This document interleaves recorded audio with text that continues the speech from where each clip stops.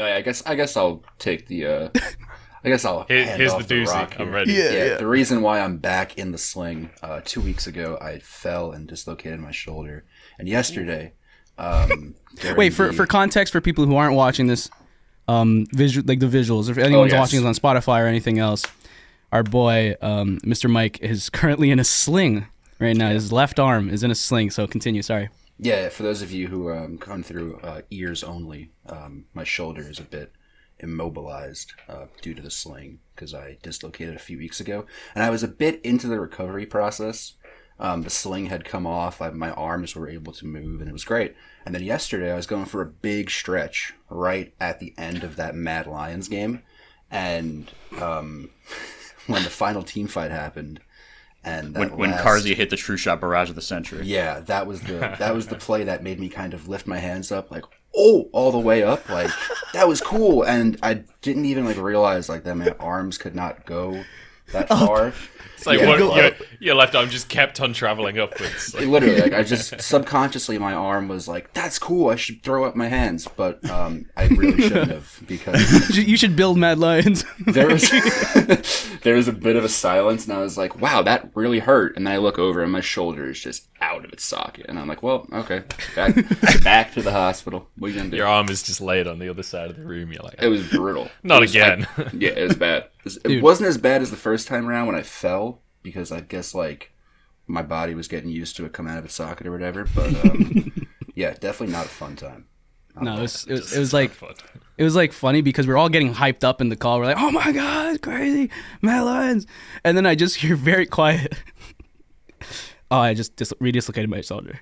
And I'm like, I'm laughing and far getting enough hyped. away from the mic where it was like he had like gotten up and was maybe telling someone else that He's telling someone else. He'd gone to pick the arm up again off of the floor. Exactly what it was. I think I was walking down the stairs, telling my dad, like, "Hey man, look, it's something wrong. Hope you're not doing anything right now. We're gonna have to get in the car because I'm not driving." By the way, How did you explain that at the hospital? oh, it was bad because it was the same doctor. Like that was the embarrassing part. He was like, "Oh hey, what's going on? What happened?" I'm like, "What do you think happened?" Like, oh, I got the stomach flu. Like, what? I'm here. My arm isn't moving. I'm like hunched over like Quasimodo. Like, I can't move. He's like, so what happened? You're like, have you heard of esports? Yeah. Hey, check this true shot barrage. He's like, I don't know what that means. What's up, everyone? Thank you for being here. Critical Strike Podcast, episode 38. It is myself, Enrique Demore, Tyler Esquera, Michael Kelly, joined by special guest, LPL caster extraordinaire, and 2020 LoL Esports prediction champion. But we can dive into that maybe a little bit when you. I'll give you a shot to introduce yourself here. Joe Fenny, you go by Munchables, as many people know you. First of all, thank you for your time. Thank you for being here. I'd say sorry about the fact that only 2 of your teams got through. But you know, I'm not going to get petty. Again, thank you for being here. For those that don't know, introduce yourself. Let us know who you are, what you do, and yeah, maybe that little championship crown you boast on your Twitter bio. A little more about that. Yeah, absolutely. Hey everyone, I'm Joe or Munchables. First off, thanks for having me on, guys. It's a pleasure to be here. So I commentate the LPL, which for anyone that doesn't know is the Chinese League of Legends Pro League. I obviously do the English stream. I don't know if you could tell by my accent and the lack of Mandarin. But yeah, so only 2 LPL teams in the top 8. Not ideal, I will say. But hey, we've got two of the good teams have made it through. I never expected LNG to go through, so it's not as bad as people are saying. And also, I'm European, so I've got 3 teams. Because I've also got Mad Lions. The predictions thing, for anyone that doesn't know, last year there was this little old team called Suning, who I had been a big fan of all year long. Nobody believed in them except this for little me. team. They made it to the World Championship, and I predicted them every step of the way. And I was one of the people doing the LoL Esports, you know, the like Twitter predictions where there's like 10 people that are predicting the games and they count the scores. Mm-hmm. I just kept predicting Suning, and they just kept on winning. Wow. So I won the whole thing. So I've now got an affinity not only with Suning, but any team that has a lion, I'm there for it. So Mad Lions, I want to see them dominate that side of the bracket. I'm there for it, man. Awesome. Now, what? How are your pick'ems doing this time around. Oh, mine are up the creek. But talk about it. Yeah.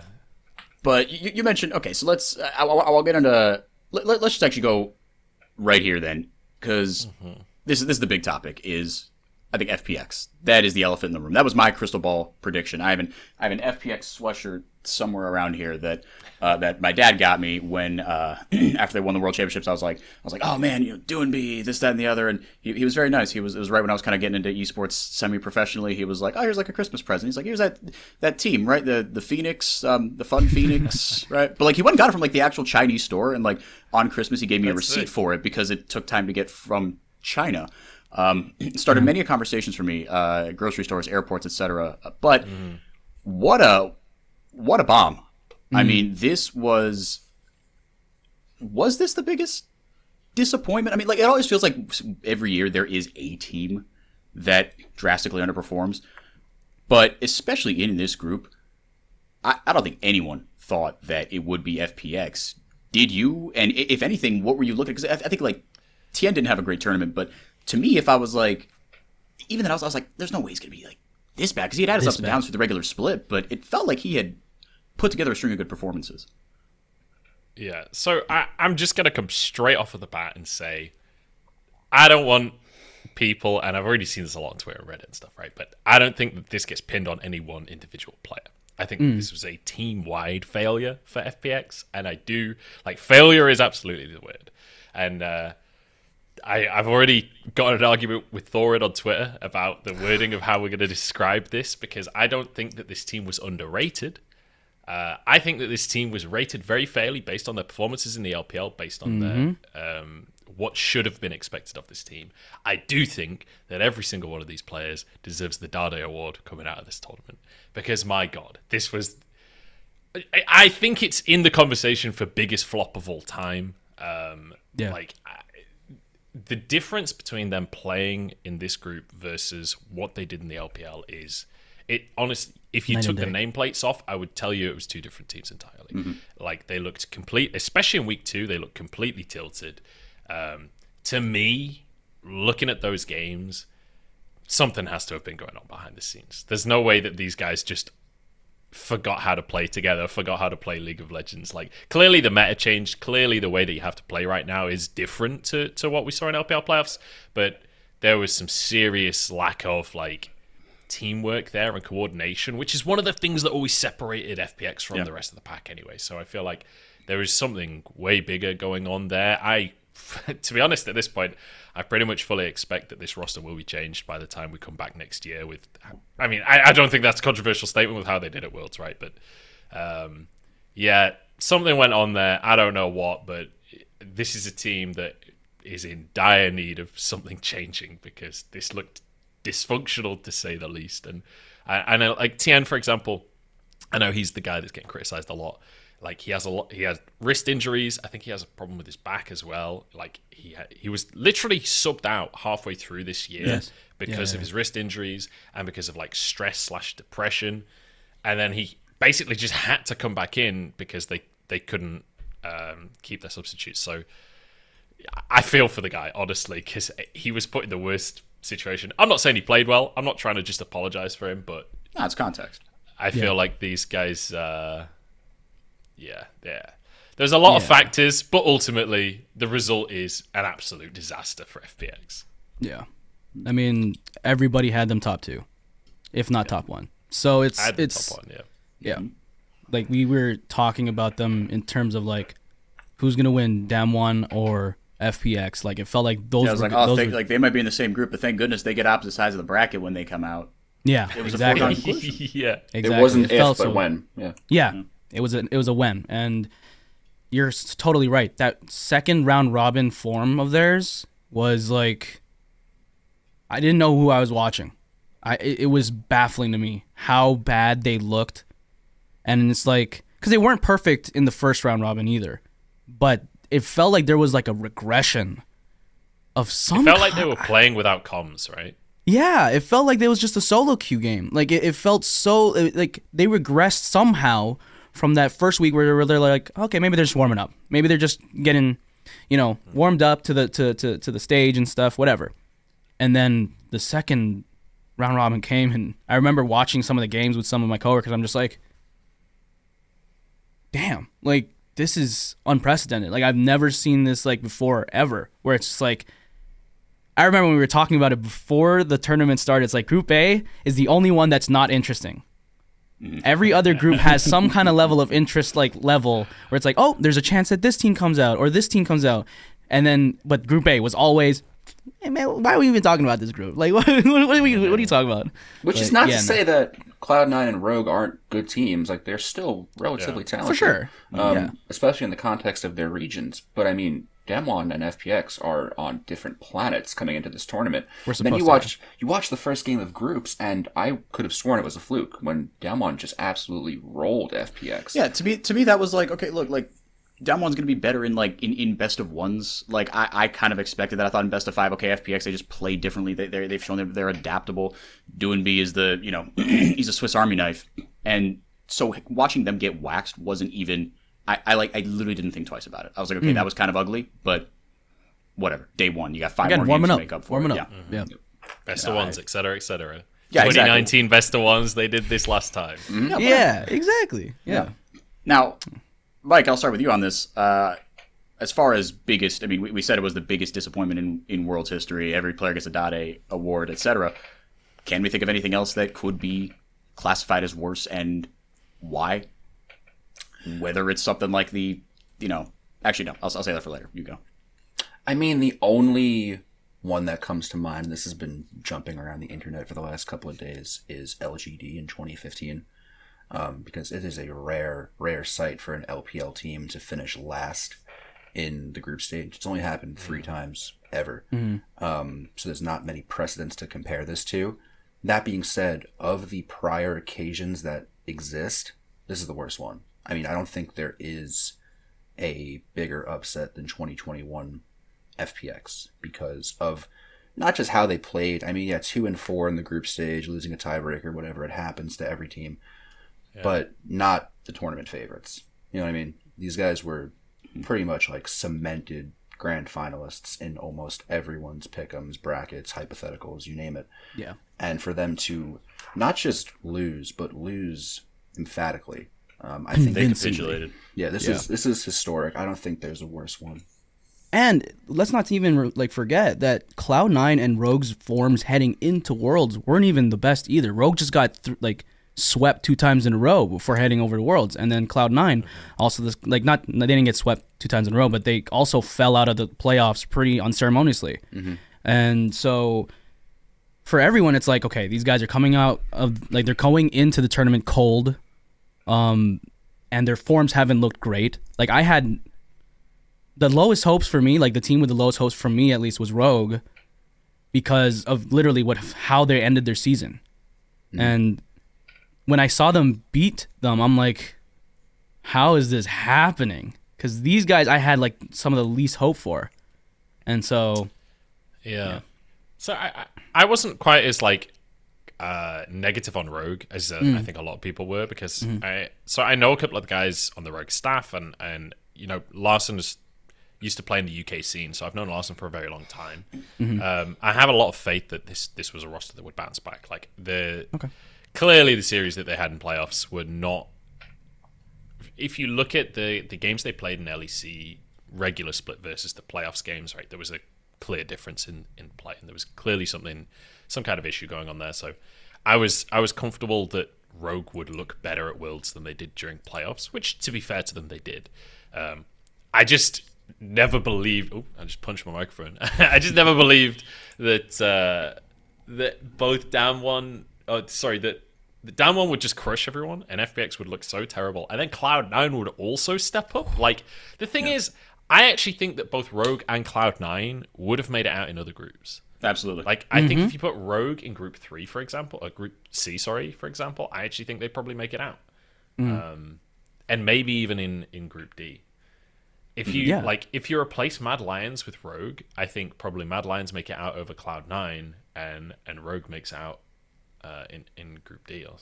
If you switch things around, I genuinely think it would be different teams making it through. So I will say, even though I love FPX, this is the team that I wanted to win, even just from a fan perspective of like who I like.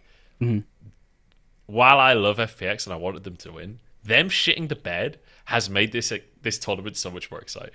It has made it like real interesting all of a sudden. We've got an NA team making it through. That's hype just in of itself. Hell yeah. But yeah, sorry, I just wanted to be the rogue apologist there. That No. They had a damn good. They did a damn good job, and I will say Cloud9, like, fucking bravo, lads. Well, like this is not me saying that they're like they played really well for what it's worth. Mm-hmm. They still both played incredibly well, and that Rogue C9 game, we'll get to this later, but primo pasta. The entertainment value was unbelievable. Yeah. Yes, we will get to that in later in the show, but yeah, incredible. So now, of the two LPL teams remaining, do you think that RNG EDG got drawn? Kind of rough that there will only be one LPL team in the semifinal, but do you think, because EDG, all the LPL teams had a very unceremonious second round robin, RNG managed to clutch out their group, but it's funny because to me, EDG, I feel like I underestimated EDG. Maybe it was my FPX bias. I've been a fan of theirs, since 2019. Which sounds like such a bandwagony horrible thing to say. I've been a fan of them since they won the world championship. But people hadn't heard of them before they won the world championship. No, let's be real here. If you're from the West, you hadn't heard of FPX before they won the world championship. No. So I think that's a perfectly reasonable moment to begin supporting them, unless you're a long time LPL fan, Yeah. No, so I had my my Phoenix tinted glasses on, but EDG, look, they played their butts off in that final and they won it, fair and square. They trashed FPX, but I still think they were, to me, it was like, oh, they could be like a dark horse, and maybe that was unfair. And RNG kind of getting bounced early in the summer playoffs, do you think that colored the image of them, even though they were the MSI championship champions, even though after that brutal hangover in the first half of the summer split, they came into playoffs as like the hottest team in the LPL? Do you think that RNG and EDG are underestimated, and does that even matter anymore? Because right now they're representing the region. Yeah. So there's one thing I will quickly address in what you said there as well, just before I answer your question. So the summer hangover you referred to for RNG, there's extra context that I feel like a lot of people didn't know. Ooh, please. RNG came back from Iceland. They had to quarantine for 3 weeks. Wow. The reason that they didn't play a game in LPL for the first week and a half of LPL was not like schedule favoritism. It was that they were still in quarantine. So then they come out of quarantine, which I guarantee you don't have like pinnacle of perfect practice in quarantine. And then they immediately have to start playing LPL. So I have infinite sympathy for the start of summer for RNG, because realistically, what can you do? What can you do? They basically had no break except for this ridiculous quarantine. So I firmly expected them to bounce back, and obviously they did. Coming into Worlds, I think a lot of people were maybe underestimating RNG, but I think anyone that had, listened to podcasts or watched Dom's stream or heard what Kelsey Moser was saying or any of the LPL commentators, I don't think anyone that was in the know was under the impression that RNG weren't going to show up at Worlds, because I think the series versus LNG, I said this at the time on broadcast, I'll say it again now. I firmly believe that RNG went into that series prepping for FPX, who are in the next round of playoffs, thinking it's just LNG, it'll be fine. Because I'm pretty sure that's exactly what Tough Esports did, and I'm pretty sure that's what Suning did as well, because nobody in their right mind expected LNG to show up in playoffs. So I think that was just like a random lucky streak for LNG that, not to take it away from them, they played exceptionally well, right? But I think there was a lot of things that factored in, and I think 9 out of 10 times RNG should win that series if everything was a little more reasonable. So yeah, my expectations are very high for RNG. I will say, sorry, I feel like I'm hogging the mic here. I can talk about LPL for a long time. That's why I got you. For EDG, I think that you are in the majority of underestimating this team coming into the tournament, because even though they're the LPL champions, it feels like let's be real, a lot of fan perceptions is based on hype as opposed to anything else, right? I think that's fair to say, in a lot of contexts at least. And FPX, if there's one thing this team can do, it's get people excited, right? This is a team that you want to support. Doing B is a player that you want to support. This they have a personality to them that not many of the other Chinese teams have. Like when you look at RNG and EDG, it's a little bit more difficult to get behind because you can't understand the interviews, right? Unless you go out of your way and find translated interviews, you don't get to see much behind the curtains of the players. Yeah. Whereas doing B, his personality transcends language barriers, right? You don't need to be able to understand every word to get that doing B is just a funny guy. And it's the same with Ale. He's doing dances and stuff. Yeah, exactly. It's like some of the guys on LNG as well, like Icon's a bit of a character. And Ale, if you've seen any of his translated interviews, guy's fucking hilarious. I don't know if I can swear on the podcast. I apologize. Yeah, you can. Yeah, go for it. But yeah, there are some characters that like transcend that, but there are very few in my experience in the very top teams in the LPL. Nuguri is another one of them actually. But anyway, I'm rambling now. But yeah, I think a lot of people aren't massive fans of EDG because their playstyle is a little bit slower than a lot of the LPL teams, and a lot of people watch the LPL because they want to see fighting all the time. But I do think that, especially in best of 5, EDG is going to be insane. Like, when you look at the way that they systematically destroyed FPX in that final, they went in, they were like, here's how FPX plays. Here are the 5 things that we're going to do in every single draft to just completely cook them. Here's the way that we're going to just literally play their game against them. Once we get onto the Rift, we're going to take all of their picks and we're going to play their style better than they can.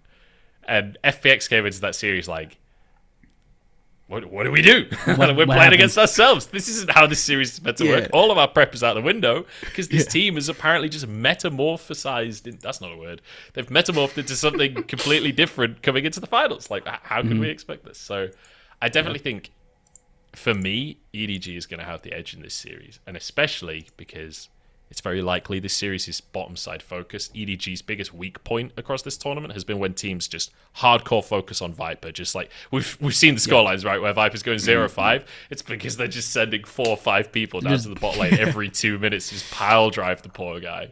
So inevitably, EDG is going to have to play through Viper, protect him, make sure he survives the early game.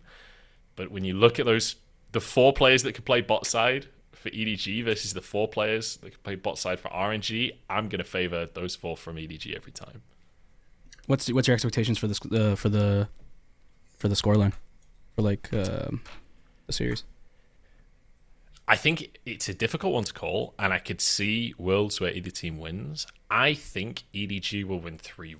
I think it will be relatively confident, but I can see RNG coming out and managing to pull things off. Maybe they're just hard focused Flandre or something. I can see it. Like, I can see worlds where it goes both ways. So I don't think any scoreline here is unimaginable, to be honest, because we've seen totally different sides of both of these teams over the last couple of weeks. So at this point, I feel like you might. I don't know what to expect. I actually don't know what to expect. I think EDG's prep is so damn good that I think that they will be the favorite, and I think that they should win it relatively comfortably, like they did the final. That's where I sit. If we're speaking pure results, back in the spring playoffs, EDG and RNG played a best of 5 with RNG taking it 3-2. What do you think has changed since then? I think EDG has changed in terms of their like how good they are at their strategy. I don't think they've necessarily changed that much in depth, and I think the final they played a bit of a different strategy. Generally speaking, they pretty much always will play through that bot side. One of the big things, this sounds like a bit of a cop-out, one of the big things that has changed a lot is the meta. Like, in spring, when we were going to MSI, it was like, play through Xiaohu and you will win the game for RNG, every single game. And then when we got to MSI, they mixed it up a bit and played through Gala a bit as well. But, like, realistically, the major strategy was play through Xiaohu. And that had been the story for the vast majority of this year. Whereas we come into Worlds and it's like just hardcore tunneling top isn't really working for the LPL teams, which, like RNG built that strategy basically, and the rest of the world then copied them for the start of summer. Yep. And now we get to Worlds, it's like the entire game has changed basically. So it's shifted. I feel like that has hurt RNG a lot, honestly, and I'm a bit nervous that they're not going to be able to transition hard enough. And also you can ban TF, which is a big flaw in RNG strategy. Yeah. Man, so Cryan is very good at Twisted Fate. He is very good at Twisted Fate. He's pretty okay at the character. Yeah, he's an alright guy. Yeah. From what we've seen. I think when Hanwha beat RNG with Cryan on Twisted Fate a few days ago, it was only the 5th time ever this season that he's lost with the champion in like 25 games. It's like, well, jeez, we could just ban it, you know. We could just remove it from the possibility. Yeah. So, yeah. Yeah. So I will say RNG do know this, right? They inevitably are going to be prepping for we don't have Twisted Fate, because, like, look, if I'm RNG and I'm practicing right now, we've got Twisted Fate on lock. We've got that down. Yeah. Practice something else. Don't practice Twisted Fate. You have to prep the plan B, C, the stats are there. Yeah, for sure. So I'm curious what they're going to bring out, because it needs to be different to what we've seen. And I think that they're going to play through bot. I think they're going to be stacking on Gala. And I think we might see Jinx in this series, to be honest. I think we're going to see Aphelios locked in early for Viper. And I think RNG are going to lock in Jinx as like their answer. If we see Aphelios locked in without Thresh, I think the following rotation will be Thresh Jinx on the other side. That's my random prediction, shot in the dark. The Gala show. I'm ready for it. Yeah, we've seen some Kytelus Nasa. Hello. Kaisa Nautilus. Yep. Sorry. My favorite lane. Yeah. Which like has like reared its head a bit as like, oh yeah, people forget like, okay, that champion could like kind of do things, but it feels like when it's either depends on what flavor of bot lane you're going for, and Jhin will appear every now and again as well. But moving over to the LCK,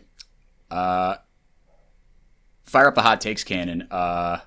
Mike, our resident LCK stan, is the LCK back? Man, I'm stunned. Are they the best region in the world? I'm actually a little stunned. Like, this guy's ready for it. You see how he came in with the hotness? When we did our pre-world show, I was like, man, this is a one-team region, blah, blah, blah. And I'm watching this, and I'm like, these are the guys I know. You know what I mean? Like, maybe it's because the LCK is, like, good, and they make, like, everyone else look kind of in domestic play, like the games that they play are just kind of meh, you know what I mean, because they don't really have to go all out. And then you look at the rest of the world and they show up in their shadow, and when you have a team like PSG Talon who absolutely rolls through the PCS, and you're like, wow, this team is on a hot streak, and then they go up against just the infrastructure of the LCK, and a team like Hanwha Life should not be like, first off, at the tournament. Like, these guys they're playing with house money for like the last month and a half. But like when they show up to this event and they absolutely just roll through Group C and then hit a brick wall in RNG, obviously, at the end. But like, man, I think the LCK is back to some degree. Granted, I still have my reservations about certain teams.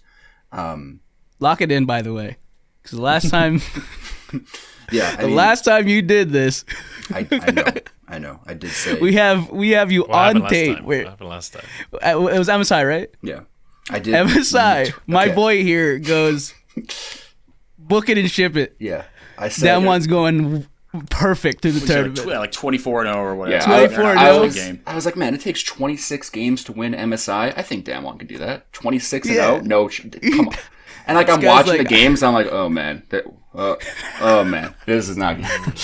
With his full chest. Yeah, I was like, full chest. This team right here, this is the team. And of course, I meant Worlds because now they're undefeated at Worlds. Yeah, of course. Yeah, that's the just one. Bank the prediction.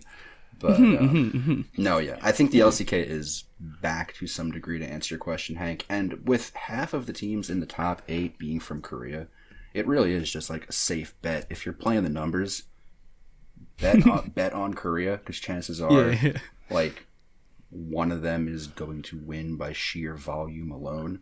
That's not to say teams like imagine saying that. Wow. Sheer volume, you'll get to the finals. That's crazy. Like, yeah, it's just a safe it's just a safe bet. Plus, they're really good. Like that too. Yeah, that's also a thing. So I want to throw something out here because I think this is a bit of an overgeneralization or a bit of a not like non sequitur or red herring, but do you think that some of their successes have been down to the fact that groups are best of ones, and that and that things like good fundamentals in macro. And this isn't to take away from because I think of Gen G, right? Even the games that Gen G lost, they played their stupid, stubborn. We're gonna put ourselves in a position to win a best of one sort of way, where they will just out macro you, bleed you to death, and they're able to squeak out best of one wins. And then you talk about best of fives, and it's a bit of a different story. But I will say, again, this isn't to take anything away, because I think T1 especially stepped way the heck above where I thought they were going to play, especially those rookies. But do you think that the format has something to do with it? And is there a broader conversation to be had about changing the world's format? That's an all play, because I just kind of thought of this. I'm throwing it out there. I'm not really sure. I think, end of the day, I don't know. Teams, I mean, Gen G came within inches of getting knocked out. Let's not forget that. I mean, if Liquid plays that last game a little bit better, Gen G is not in the conversation. I think if Fnatic has upset and their full chemistry, they make a run at Hanwha Life. There's a chance there. And I think T1 is a safe bet in Group B, just because of who else is in the group. Tough group. If I'm betting the floor, I'm betting T1, and then of course Damwon is Damwon. But there's a very real chance that it isn't an LCK dominated scene right now. Sure. I don't know. I don't think the tournament was. I don't think this is the greatest sample size for us to base tournament format off of, if that makes sense, because there are extraneous factors that can contribute. Yeah, I can go with a bit of a hotter take than this. So I'm firmly in the position of I'm not even unsure. LPL would definitely do better if it wasn't best of ones in groups. However, I don't necessarily think that the group stage needs to change if we're talking format, right? I think I stand with the vast majority at this point that the single elimination top 8 is a little bit lame, disappointing. The fact that you are guaranteed to be on the opposite side of the bracket to your group means that almost everyone's upset about RNG EDG, right, and about the Korean domestic quarterfinal as well, right? But the way that the group seed into the draw means that there was I think it's a 50% chance that this happened, right? There's only two. Once the first seeds are in, there's only two potential slots available. So it was actually very likely that this happened in the first place. Yeah. So for me, I think that's the thing that needs to change. Either going into, I would love for it to be double elimination. Of course, everyone would. Be perfect. I think, I'm just preaching to the choir here. But even if they just change the way that this seeding into quarterfinals worked, so that maybe instead of having protection of you don't face the team that you faced in groups, maybe instead have protection of you don't face your own region within reason, right? Maybe that would be a better way to approach this, so that we actually get international play. Because the reason we're watching Worlds is because we want to see these teams face off against the other regions, right? We want to see and international that shines play best in best of fives. Yeah, where you can see regions' identities come out. It's possible that 3 out of the 7 best of 5s at the World Championship are domestic. I can go watch the playoffs if I want to go watch domestic play. I don't want to watch domestic play at Worlds unless it's the final, because they're the best teams, right? So semifinals, you beat a team to get there. That's fair enough. That's the way the brackets work. But when it's the quarterfinals and we've got 50% of our quarterfinals are domestic matches, I think that's underwhelming, to say the least. But on the topic of best of ones as well, I definitely think that for Korea, best of one is fantastic, because the way that they play the game is the most risk-averse way of playing the game, right? You're playing for incremental advantages. You're playing to play as cleanly as you can. Most of the time, there are exceptions, of course. Certainly Damwon are very willing to coin flip a couple of times, but I would say that the more aggressive you are as a region, and the more willing you are to do kind of stupid tower dives that you don't have to do, but you can do, the more likely you are to just completely throw random best of ones and mess up your group. which is why like LPL is pretty much never consistent in groups, and it's because that this whole region fights at Herald every single game. They just do what they want. 8 minutes, we're fucking going, boys. My mind's telling me no. Yeah, like it is a meme, and not all teams do this, but like as a region, it's kind of true. Like so, yeah, best of ones not ideal for LPL. I don't think that's the part that is like the most egregious about the format, though. As I said, I think it's the playoffs bracket that needs to playoffs. Change. Yeah, I saw someone make a graphic about that, where like the losers goes into losers, and I'm like, man, that would be so nice. So that was a post on Reddit, right? I think that's a little too far. I think it should be like top 3 from each group. But what I would love, so I can go in a little. So I'm thinking about making a big post about how I would make worlds, right? Because I've thought about this a lot over the last like 5 years. Yeah. So I think there should be more groups, and I think instead of having, I think they should do away with play-ins entirely. Play-ins fucking sucks. The fact that LPL and LCK is in play-ins, in my mind, is just... Why? It just ruins play-ins for the teams that play-ins is there for, right? Play-ins is the replacement for the wildcard tournament, which is meant to be the opportunity for smaller regions to get Worlds representation. Play-ins is not actually part... Well, it is a part of Worlds, but it's realistically a qualifier for Worlds. So make it a qualifier tournament for the regions that don't have a spot in the main tournament. So for me, I would rather groups was bigger. You can still have it best of ones, but like add some more teams from the smaller regions where they actually get to play against the good regions. We actually get to see, what Brazil looks like against Korea. We actually get to see these clashes of styles, and there's some flavor there, because for me, that's one of the most exciting things about Worlds. Like, I want to see international play, and I feel like the play-ins into groups into single elim robs us of a lot of that cool international play. So for me, I would change it. So either we have the wildcard back, or we just have more groups with more regions represented, and then you have a double elimination system that maybe contains, I don't know, 12 seeds, right? So you have your top 8 in the top half, and then you have 4 of the best, or something along those lines, right? You'd have to figure out the ins and outs of that. But I would love to see a little bit more there. Yeah, you could go like 24 teams, right? 4 groups of 6. You go best of ones, and then let's say, I don't know, group. If you go first and second, you go into the winners bracket in your group, and then the third place teams from each group you start in. Yeah, go into the lower bracket. Yeah, that'd be sick. Right. That'd be sick. Right. And it's more games, right? It's more games, but ultimately, if you're getting rid of play-ins, then we're actually kind of still at a relatively similar amount of games. And let's be honest, it's not like the tournament lasts an entire month. It's doable. It's doable. We had 8-10 game days in this tournament so far. It's not like we're afraid of having long days. So my goodness gracious. That's where I stand.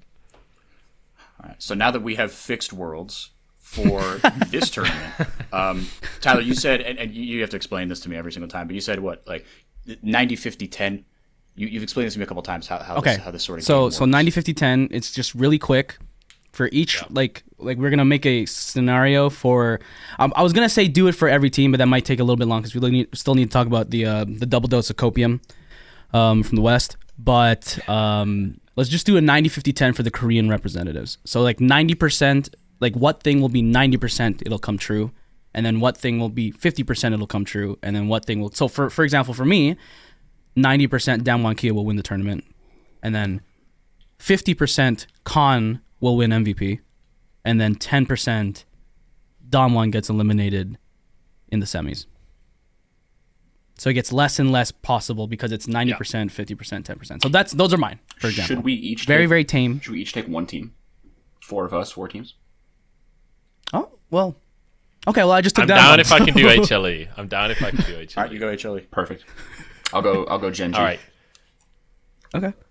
My boys. So All right, I'll take T1. The 90% is Chovy has an incredible tournament, but still just gets obliterated by T1.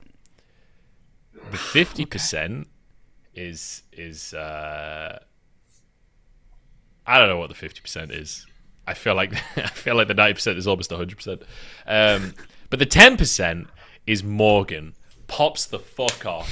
This team obliterates T1. They obliterate DK. Morgan is heralded as the king of Korea. He replaces their modern government, and it becomes a royalty-based system. Morgan is crowned as the king of the universe, and they win worlds. That's the 10%. That's 10%? That's 10%. A lot for him becoming king of the universe. There's a 1 in 10 chance of that happening.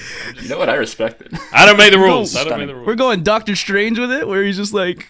There's a one out of 14. Yeah, he's looking at Chovy. Oh, man. There you go.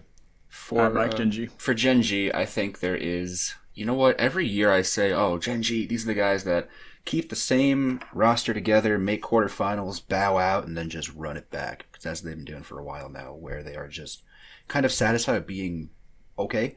Not like top tier, but respectable team. This year, I think there is a 90% chance that Gen G makes a roster move after Worlds. Okay. Which I think it's about time, you know. After running it back with the same 5 guys for a couple of years now, I think they should consider making some kind of change. It's tough because, I mean, don't get me wrong, the Gen G roster, like, on the surface has 5 really recognizable, really, like, star-studded names. 5 guys who can, in theory, be the best team in Korea. I mean, they were for a little bit when Damwon was struggling back in early summer. In my eyes, Gen G were the top dogs over in the LCK. Just based off sheer star power and results alone. But when they get to the world stage, they always kind of just fuddle about, make quarterfinals, and then whether it's G2 or whoever. I don't think Cloud9 is the team. I think there's a 50% chance they are. That's your 50%? I think it's a 50-50. Really, I think this series is a toss-up. From what I've seen, wow. This is not... Honestly, I kind of think so too. This is the most beatable 1 seed for Cloud9. Oh, 100%. Have you taken your copium? This is not copium. Prescription. This is legit. Hopium. I'm telling you. No, because it should affect what you're saying here. I'm serious. 50%. My guy, this is actually. Why not 90? No, I'm kidding. I've seen enough. This is. I've been hurt before. No, but in all seriousness, this is the easiest 1 seed Cloud9 could have gotten, because obviously they can't get Damwon. I think running into T1 would have been difficult for Cloud9. Yep. Only because you know it's just every lane there's a little bit of an outclass. And then of course I think RNG would have taken them to task, and they might just do that in the semifinals if both teams make it through. Yeah, I don't want to think about that yet. Yeah, it's scary. But on paper, Gen G is the easiest matchup for Cloud9. I think it's a 50-50 toss-up. And then I think there's a 10% chance that Gen G runs the gauntlet and wins the whole thing. It's very low, but if Gen G manages to make it past Cloud9, either EDG or RNG, because that series is a toss-up, and then probably Damwon on the opposite side, it's such a gauntlet to run. It's so difficult, and they've proven they can't really get past Damwon before. That's why you're giving it 10%. But it is a 1 in 10. I mean, look, Gen G has the names, they have the experience. If they can do it, then God bless. But if they can't, then I'm not going to be surprised. Okay. Can I comment on the Gen G Cloud9 thing as well? Yeah, go for it. I'm kind of on board. So I don't know if I'd say 50-50, but here's the thing about Gen G. When they win their lanes, they win the game. They're really good at transitioning a lead in their laning phase into a win, right? BDD's a beast. Ruler's a beast. We all know this, right? Yeah. We've all seen them absolutely destroy other players. This is why Gen G always struggles at Worlds. Because they get to Worlds, and suddenly they're against the best laners in the world. Who could have seen this coming? And suddenly you can't just hard fucking gap everyone in lane, except for Icon, because guess what? Icon kind of fucking sucks at laning. So, like, I'm not super confident in Gen G in playoffs. I never am super confident in Gen G when it comes to Worlds playoffs, because they can't just gap people. And so when it comes to the mid game and you start to see a little bit of questionable decision making, a little bit of unsureness when it comes to these big calls around Barons and Elders, that's where teams like Cloud9 actually excel. That's where players like Perkz that's his element, right? Perkz is not the player that is just going to dick every lane and then win the game through that. Perkz is the player that's got like infinite mojo, that's going to make the crazy call, that's going to go on this split push backdoor and win the game that way, or that's going to suddenly make the flash play that wins the game, right? That's where Perkz shines as an individual, and I think that is Gen G's biggest weakness. So it's variance. Right, exactly. And I think if Gen G can just dominate in lanes, which is very possible versus Cloud9, let's be real here. It's very possible. And BDD's been having a especially in the bottom. I think he's been exceptional. I don't know if I just haven't watched enough LCK, but I feel like he has leveled up. BDD's been playing insane. And I do think it's possible that they do just get gap laning phases, right? But if they're not that far ahead, and if Cloud9 can, play this like kind of strange style, right? And force Gen G out of what is just normal League of Legends, that's where Cloud9 can make a run at this series. I wouldn't say it's 50-50. I'm definitely Gen G favored on this one, despite my biases against Gen G. But I would say it's like maybe 60-40, 65-35, something like that. That's where I'm at. With Cloud9 having the lesser number. That's where I'm at. After seeing what I saw, I'd tend to agree. I just love the fact that I don't know if you guys saw the reactions of both the teams. Both the teams are over the moon. Were stoked that they got yes, we got each other. It's just like, which is awesome. Because if one team gets 3-0'd either way, it's gonna be hilarious. That is going to be just every day. Yeah. Just rerun. Okay. Oh my gosh. I mean that's kind of where I'm at. I think Gen G has a superior talent pretty much across the board, but it's about variance. I do think that if Cloud9 and I think Blabber especially continue to have the tournament that they are having, if Cloud9 plays at their peak and Gen G plays at their middle ground, Cloud9 is going to 3-1 this. But Cloud9 I think are inconsistent this tournament, and as of late they're on a heater. I want to believe, but I've also seen them, like you said, that that questionable mid game decision making, right? And Perkz having that mojo, right? Like the magic of mojo, it goes both ways. That can go both ways. Exactly. Perkz was like one bad distort away from losing the game for Cloud9 in that game against Rogue. No, what I said was like, he became self-aware and got a Banshee's Veil, so he gives himself an oops button. Yeah, like straight up every time I hear the zoop zoop, I'm like, this is it. I don't even want to watch. Oh yeah. Oh my God. You guys should watch some top esports because they're like what Perkz does, but all 5 of them, and then on back. Like, this is why I love that team, because it's just mojo. There's nothing but mojo. When it's good, it's amazing. But when it's bad, vibe checking. It's real fucking bad. It's vibe beautiful checkers to watch. Yeah, seriously. All right, hit us with some T1. I mean, I'll keep T1 brief. I think, 90% they take down HLE, lose in the semis. 50% I hate to say it, 50% they get 3-2'd by Damwon, because I think that Damwon could. I don't know. I'm gonna try to bring this into like fun tiers. Because just like Damwon, even though they 3-1'd T1 in that final, that was a close final. Mm-hmm. Like games 1 and 2, Damwon had to scratch and claw in that final. Game 3, T1 washed Damwon. Then game 4, they threw. Yeah. Game 4, Perkz was like, Faker was on Rise. He's like, I ain't scaled yet. I don't care. We're realm warping in. We're taking these fights. Like and he tried to hero too much. And I think the balance of power has been shifted a little more. Yeah. That is a very Perkz move, by the way. Yeah. No, it reminded me of Perkz. It wasn't super like, I don't know. I mean, I haven't watched it as much Faker as I have of Perkz, but it feels like a very Perkz move. I feel like the only way they get past semis is if, in this 50% scenario, is if Mad comes out the other side. Because I could see, just, again, no disrespect to Mad, but I just don't see them getting past Damwon. 10%, the rookies play out of their minds. They want to play for Grandpa Faker. They run the gauntlet. Faker retires. Faker retires. Mm-hmm. The post-Faker era, lads. Mm-hmm. He goes out on top after conquering his demons, right? He ruins RNG's dreams one last time. Takes down RNG one last time for the boys in the final. No, dude, it's gonna be Perkz that ruins. Perkz is gonna ruin RNG's dreams, and then T1 beats Perkz. I like where your mind's at. True. Yeah, it was 2018, right? The semis that they lost to, or the quarters rather, they lost to G2, right? 19 semis. G2. 19 semis. G2 SKT. Yeah, but 20. But this is my biggest weakness as a commentator. I can't recall these random. No, but I'm saying like 2018 when Uzi when they won MSI and RNG was the greatest team in all the land, and then they lost to G2. Oh right. Before 2019, where G2 ruled the world. 2018, G2 made a run that nobody expected. Yeah. Yes. That was the RNG King Zone MSI. That was a good tournament. Real good tournament.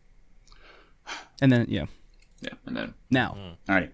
Now to the Western Hopium, and I'm glad that you have that Munchables, you are a self-professed unabashed like European. You're gonna take your convenient bandwagon and say, I've got 3 teams here, baby. I'm fine. I got a seat which reserved. The only thing I respect more than sticking to your guns is being self-aware. So I really appreciate that. Let's talk Europe. Mad Lions make it out of a wild Group D, and it did feel like there was a certain inevitability about them, especially when they got drawn against LNG. I go, okay, this should be a wrap in that 2-3, because but I will say Ale, wow, I think that dude, he really leveled up. He showed me something. For LNG. He really showed me something, but I think he was phenomenal until he wasn't. There were a couple plays that he made in that Mad Lions game, dude, where it was live by Ale, die by Ale in that game. It was insane. Once you got Death Cap Void Staff on top of all the flat pen into that team, and then you get the Mythic pass. I was like, he's just going to melt kids. If he has even half a prayer, he's going to delete. If he gets the stun off, it's over. Yep. And then there was that one fight in the freaking topside blue. He just jumped into their team when they were there. Yeah. Oh my goodness. Where'd Ale go? Yeah. That wasn't the plan. And the blast cone at Dragon, such small things. Yeah. There was a moment in that game where he used the blast cone without because it would have been the perfect flank. Yeah, and I'm like, that's gonna come back to bite him, and it did because he had to run all the way around, and I'm like, live by Dale, but live and die by that man. Anyone who's watched any reasonable amount of Ale, this is how he plays always. He's just like the Shy. He will either hardcore dumpster someone or get hardcore dumpstered. There is no middle ground. This guy lives to dominate lane. So, if anyone wants to see the duality of Ale, go watch the second game of LPL Regional Finals LNG versus WE. He went 0-8 on Viego, and it was beautiful. Respect. That's premium Ale right there. So this guy, expect Ale to sometimes just sprint it, but I would say 8 out of 10 times he's going to dominate. But there's always that little chance that he just completely. I don't know. 8 out of 10. I love players like that. 8 out of 10 sounds so much funnier than 9 out of 10 for some reason. I don't know what it is. Yeah. It's just that little bit more chance. Yeah, you gotta give him just a bit. his just due. Yeah, so random bit of background. He was on this team called DMO last year. He was called Curse. Sorry, no, he's not Curse. Curse is Breathe, who's on WE. He was called Natural, and he was a big Camille player.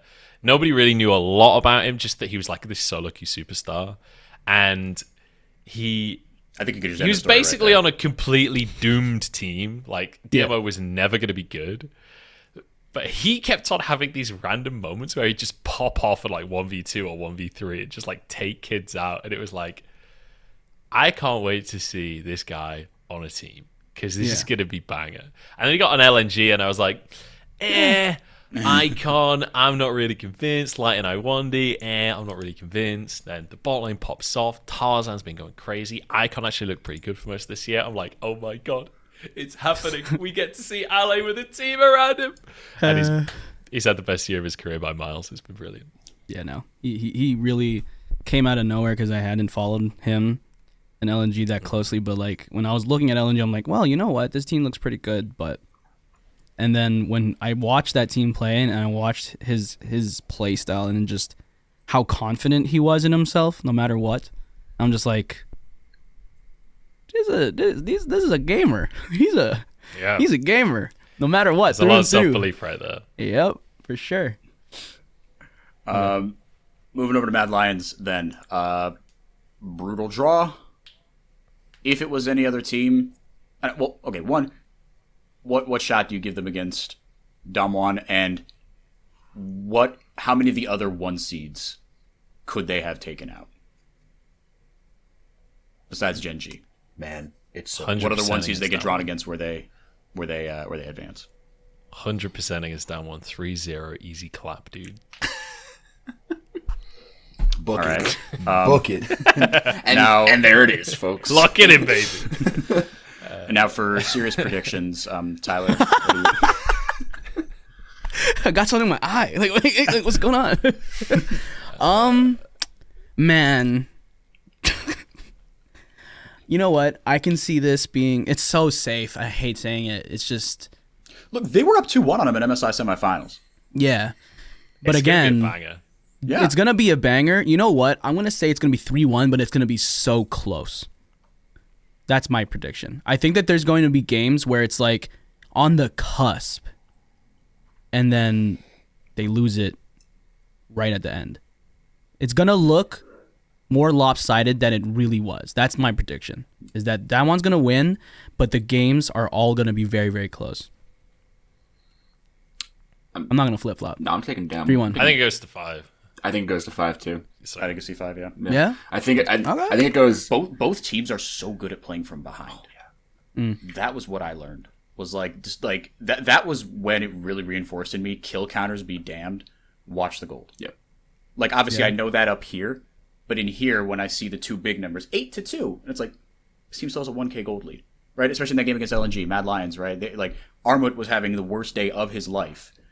And in certain metrics, that was it was so like, brutal, by the way. It was like, why? There's no reason they should be winning these. And Mad Lions just kept, like, it was a 2,000 gold deficit at, like, 8 minutes, and it was a 2,000 gold deficit at 38 minutes. And they just held. And they and Damwon do that better than any team I've seen at the tournament. Yeah. Objective control and farming. they were is like just a huge Dogecoin thing. buyers. Yeah. Hold. Just keep holding. So, Mike, I'm curious. Give us a take on Damwon here, because I feel like the rest of us are all on the EU hopium here. So, give us a dose of reality. Hank nailed it when he said that Damwon plays great from behind, and I think you nailed it, Joe, when you said that Damwon is not afraid to take risks and win off of those risks. And I think what's going to happen in this series, this is just my mind working at 1,000 miles a minute, but I think Damwon goes up 2-0, right? Oh my gosh, we're getting like this? Mad Lions Write it come down. back, knot it up at 2-2, and then Damwon just wakes up and goes, "Yeah, we're done playing. Let's win." And Really? I think that's Showmaker goes, I'm hungry. yeah, like Let me turn my monitor on. It has happened. Damwon does not strike the individual League of Legends fan as a team that is like willing to mess around and like, you know, they look like serious business. These guys are the best team in the world, all that, right? But they are willing to mess around and take risks to a certain extent. And I think with an advantage, especially a game advantage, don't be stunned if they try and like push the envelope. That's not to say they can't 3-0 Mad Lions. I think on paper they easily could. You know, They can 3-0 anyone in the world exactly. right They're just on such a streak and playing really well, and they've proven they can win these best of fives handily before. But I think Mad Lions has it in them to at least keep it close and take it to 5 games. The matchup I'm watching is bottom lane, because I think Carzzy and Ghost are 2 just dichotomous players. Carzzy is the kind of guy who just hits the go button. Kaiser's right there with him, and obviously the MO on Damwon is that they don't really play through Ghost all that often. It's really just the Canyon Showmaker show. And if Ghost happens to get ahead, then they just go, oh, well, I guess this guy's good too. But I think Carzzy is more of a factor in the Mad Lions game plan than Ghost is in the Damwon game plan. So if Mad Lions can play through that condition and keep their mid and 80 carries like fed, I think they have a real chance. That's not to say they can't win through other lanes. Of course, anybody can win through really anybody in this meta. Like, I think at this World Championship, correct me if I'm wrong, but we've seen every position like be a top contributor and Have an impact. yeah. Like an impactful, like. Feels like it, yeah. Yeah, I mean, Yeah, I would say so. in this particular meta, like any player can have a game, like a definitive game. I'm watching bot lane. If Ghost manages to win that lane over and over, Or weather the storm, at least. Yeah, at the very least. While Showmaker and Canyon do Showmaker and Canyon things, it's a wrap for Damwon. All right. Now the other Western side. Cloud9.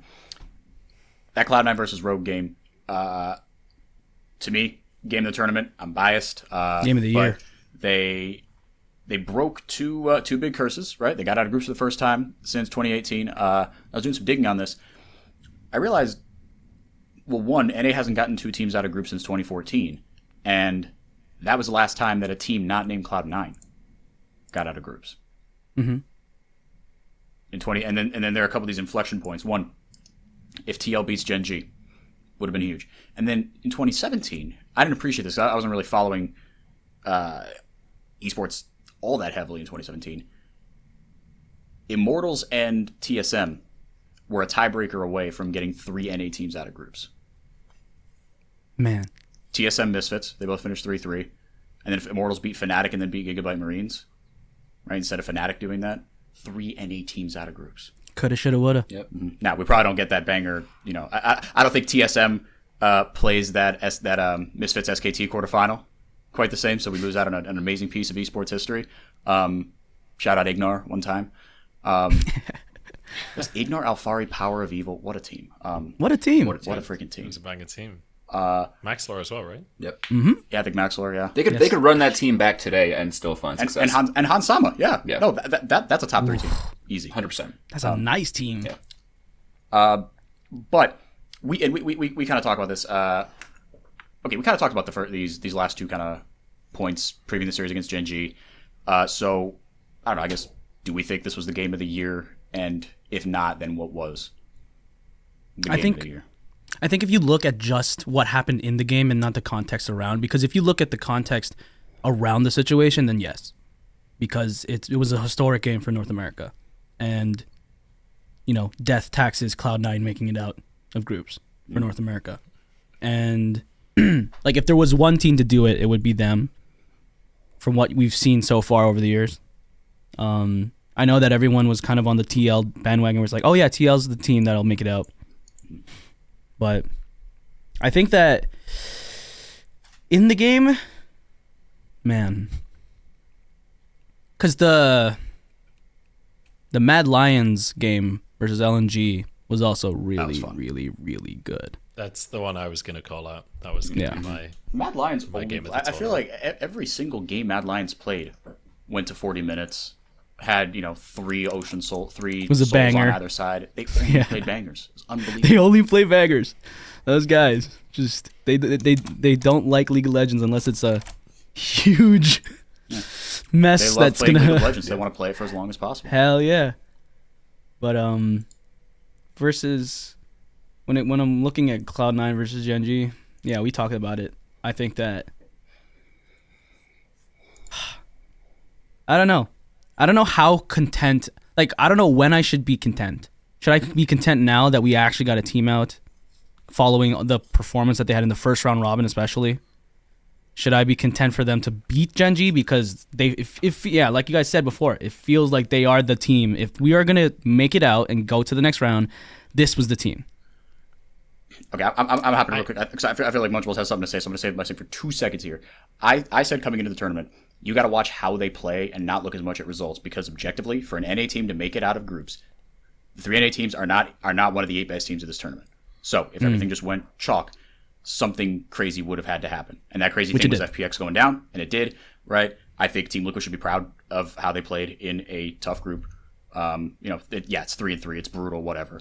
But I think they should be proud. Even 100 Thieves, they with nothing left to play for, they still took EDG to tag. EDG still had something to play for, and they trounced them. So there are moments to look back at that you can be proud of. Obviously, it's disappointing, yes, but I don't know if it's emotional self-preservation, but like you can be proud of how NA did at this tournament. Munch. Yeah. I would challenge your question of when should I be content? Because I think you should be content right now. Because look at how NA performed. Look at the average NA tournament at Worlds over the last 5 years, and look at this Worlds, and tell me you are not already content. Because my God, The worst teams you guys had went 3-3 in their groups. It's pretty good. Yeah. That's fucking great. It's pretty That's good. neutral win rate internationally for NA. Like, just to remind you guys, 2 years ago, it was a meme that NA was even like people. Literally last year, people were saying NA should be replaced by PCS as a major region.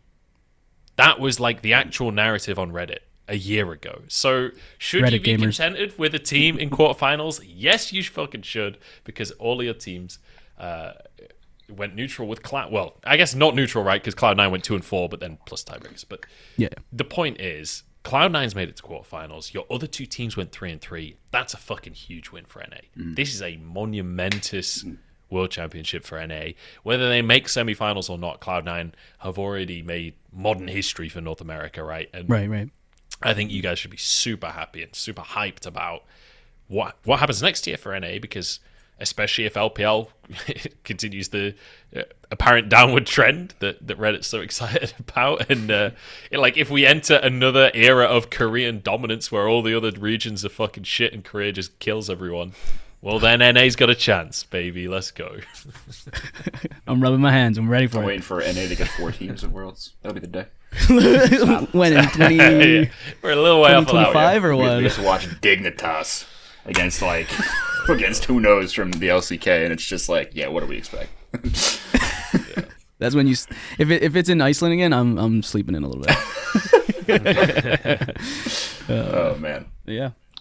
All right. Any final points on any of these matches, gentlemen? We've gone slightly over time. Any burning hot takes you need to get off your chest? Additional hopium to sprinkle on. I don't know. Maybe a final prediction as to who wins the whole thing. If it's not Damwon, speak now, forever hold your peace. The only thing I will say is EDG are super underrated right now. I think in best of 5 they're a different beast. Viper is a fucking monster, and He's I so think good at League of that Legends. this will be the tournament for Viper to prove that he's the best player in the world, because he's been in the conversation and a few people have put him as the best player in the world coming into Worlds. This is your moment, mate. I want to see it. I want to see him just absolutely destroy people. He destroyed FPX in the finals. Let's see it internationally. Man, I have nothing but respect for EDG fans. I mean, this team has been through the ringer Yeah. For ever since they won MSI back in Tallahassee, Florida 6 years ago. Tallahassee. It was like, oh man, this team beat SKT at MSI and then did nothing. And they've been a consistent, just almost there. And if this is the year that Viper pops off and EDG gets back into the stratosphere, God bless it. God bless anybody who's been rolling with EDG for 7 years. Hell now. yeah. You guys deserve a victory after a while. Loyal as hell. Yeah. Lost to. I don't get to take credit for that. I'm not a loyal EDG fan. I'm just on the bandwagon because I think they're our best chance right now. Yeah, it would be cool to see a Griffin player win Worlds. See Viper do that. And it'd be cool to see EDG because Scout and Mako have been there forever. Also, right? They're not chopping and changing. Those two guys have been there for a long time. Mako especially. But to see them get their due, even an EDG T1 final where Scout gets to face down the guy he played behind. Give me that. Yo, pour me a glass of that. Oh my Inject god. it right into my veins. Awesome.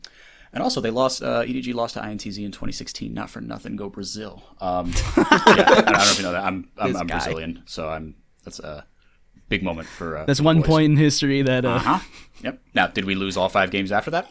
Pretty Maybe. convincingly. Yeah, we went 1-5 in that group, but it's tight for a second there. Hey, we take those. We take We those. take those. Every day. Yep. All right. That's going to do it for us. Munchables, thank you so much for being here, for talking LPL and other thanks for things having with me. us. It was an absolute pleasure. Mike, thanks for stepping in. Tyler, thank you, as always, for your time. For everyone I mentioned, I've been Henrique Demore. This has been the Critical Strike Podcast. Catch us on Spotify, Apple. Oh, no. Play. Brother. Google Play and Pocket Cast. What do you Pocket put Cast. the man. Wow. Yes. that was my worst performance in a Okay, while. man. Wow, man. Kindle? It's all right. We go next. We go next. My guy said Kindle. yeah. Once we get Kindle, you might then we'll get on. transcribe Then we'll get on Audible. Yeah. Yeah. For everyone I mentioned, check us out there. Give us 5 stars, rate, review, whatever the thing it is to do on that platform. Please do. It does help us out. It does stoke our egos, too. Just Just a tad. going to say what it is. Subscribe, hit the bell, Oh yeah. Hit the bell as well. You know become the a vibes. member.